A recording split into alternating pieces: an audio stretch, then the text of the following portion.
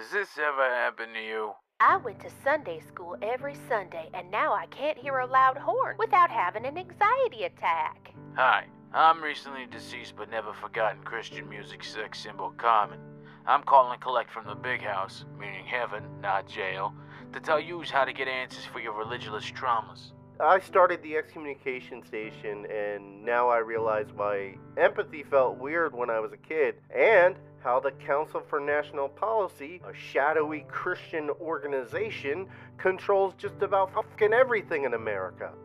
So if you've been looking for answers, or if you have ever been on the outside wondering, hey, what's really going on in the church, these gabagools have the info you need.